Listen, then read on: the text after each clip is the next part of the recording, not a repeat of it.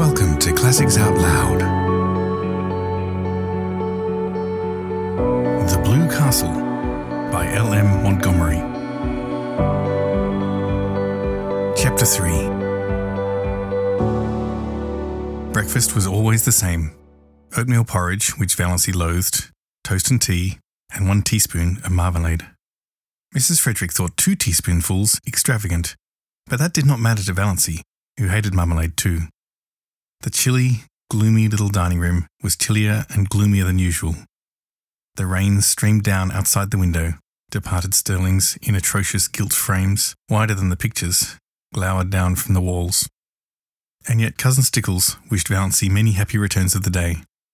"Sit up straight, Doss," was all her mother said. Valancy sat up straight. She talked to her mother and Cousin Stickles of all the things they always talked of. She never wondered what might happen if she tried to talk of something else. She knew, therefore she never did it. Mrs. Frederick was offended with Providence for sending a rainy day when she wanted to go on a picnic.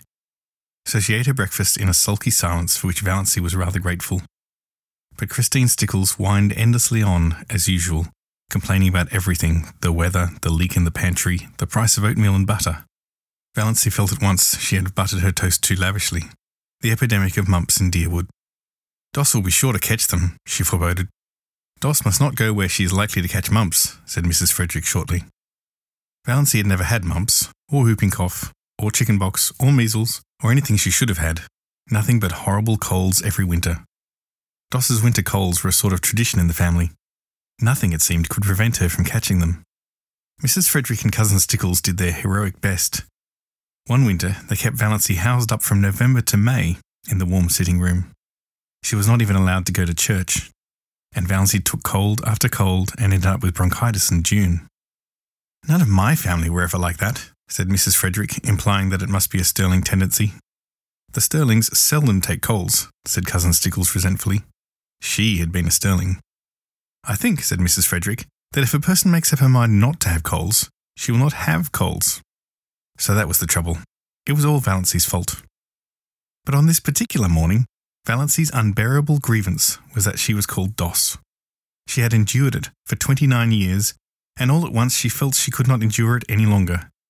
Her full name was Valancy Jane. Valancy Jane was rather terrible, but she liked Valancy, with its odd outland tang. It was always a wonder to Valancy that the Sterlings had allowed her to be so christened. She had been told that her maternal grandfather, old Amos Wansborough, had chosen the name for her. Her father had tacked on the Jane by way of civilizing it, and the whole connection got out of the difficulty by nicknaming her Doss.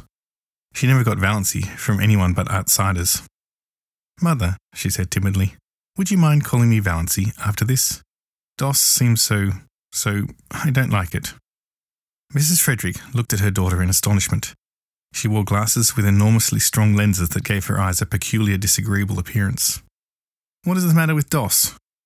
"It seems so childish," faltered Valancy. Oh, Mrs. Frederick had been a Wansborough, and the Wansborough smile was not an asset. "I see. Well, it should suit you then. You are childish enough in all conscience, my dear child." "I'm 29, said the dear child desperately. "I wouldn't proclaim it from the housetops if I were you, dear," said Mrs. Frederick. 29! I had been married 9 years when I was 29. "I was married at 17, said Cousin Stickles proudly. Valancy looked at them furtively. Mrs. Frederick, except for those terrible glasses and the hooked nose that made her look more like a parrot than a parrot itself could look, was not ill-looking. At 20 she might have been quite pretty. But Cousin Stickles? And yet Cousin Stickles had been desirable in some man's eyes. Valancy felt that Cousin Stickles, with her broad, flat, wrinkled face, a mole right at the end of her dumpy nose, bristling hairs on her chin, wrinkled yellow neck, pale, protruding eyes, and thin, puckered mouth, had yet this advantage over her, this right to look down on her. And even yet Cousin Stickles was necessary to Mrs. Frederick. Valancy wondered pitifully what it would be like to be wanted by someone, needed by someone. No one in the whole world needed her, or would miss anything from life if she dropped suddenly out of it. She was a disappointment to her mother. No one loved her. She had never so much as had a girlfriend. "I don't even have a gift for friendship," she had once admitted to herself pitifully. "Doss, you haven't eaten your crusts," said Mrs. Frederick rebukingly. It rained all afternoon without cessation. Valancy pieced a quilt. Valancy hated piecing quilts, and there was no need of it. The house was full of quilts. There were 3 big chests packed with quilts in the attic. Mrs. Frederick had begun storing away quilts when Valancy was 17, and she kept on storing them, though it did not seem likely that Valancy would ever need them. But Valancy must be at work, and fancy work materials were too expensive. Idleness was a cardinal sin in the Sterling household. When Valancy had been a child, she had been made to write down every night in a small, hated black notebook all the minutes she had spent in idleness that day. On Sundays, her mother made her tot them up and pray over them. On this particular forenoon of this day of destiny, Valancy spent only 10 minutes in idleness. At least, Mrs. Frederick and Cousin Stickles would have called it idleness. She went to her room to get a better thimble, and she opened Thistle Harvest guiltily at random. "The woods are so human," wrote John Foster, "that to know them one must live with them. An occasional saunter through them, keeping to the well-trodden paths, will never admit us to their intimacy. If we wish to be friends, we must seek them out and win them by frequent, reverent visits at all hours, by morning, by noon, and by night, and at all seasons, in spring, in summer, in autumn, in winter. Otherwise we can never really know them, and any pretence we may have to the contrary will never impose on them. They have their own effective way of keeping aliens at a distance and shutting their hearts to mere casual sightseers. It is of no use to seek the woods from any motive except sheer love of them. They will find us out at once and hide all their sweet old-world secrets from us.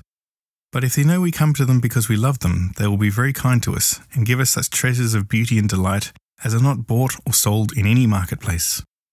For the woods, when they give at all, give unstintedly and hold nothing back from their true worshippers.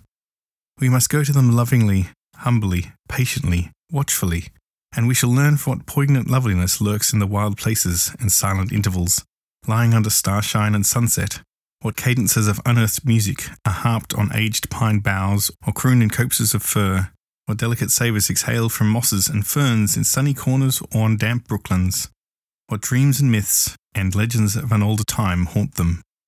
Then the immortal heart of the woods will beat against ours, and its subtle life will steal into our veins and make us its own forever, so that no matter where we go or how widely we wander, we shall yet be drawn back to the forest to find our most enduring kinship." "Doss," called her mother from the hall below, "what are you doing all by yourself in that room?" Valancy dropped Thistle Harvest like a hot coal and fled downstairs to her patches, but she felt the strange exhalation of a spirit that always came momentarily when she dipped into one of John Foster's books. Valancy did not know much about woods, except the haunted groves of oak and pine around her blue castle, but she had always secretly hankered after them, and a Foster book about woods was the next best thing to woods themselves. At noon it stopped raining, but the sun did not come out until 3. Then Valancy timidly said she would go uptown. "What do you want to go uptown for?" demanded her mother. "I want to get a book from the library." "You got a book from the library only last week." "No, it was 4 weeks." "4 weeks? Nonsense." "Really, it was, Mother." "You are mistaken. It cannot possibly have been more than 2 weeks. I dislike contradiction, and I do not see what you want to get a book for anyhow. You waste too much time reading." "And what value is my time?" asked Valancy bitterly. "Doss, don't speak in that tone to me." "We need some tea," said Cousin Stickles. "She might go and get that if she wants a walk, though this damp weather is bad for colds." They argued the matter for 10 minutes longer, and finally, Mrs. Frederick agreed rather grudgingly that Valancy might go.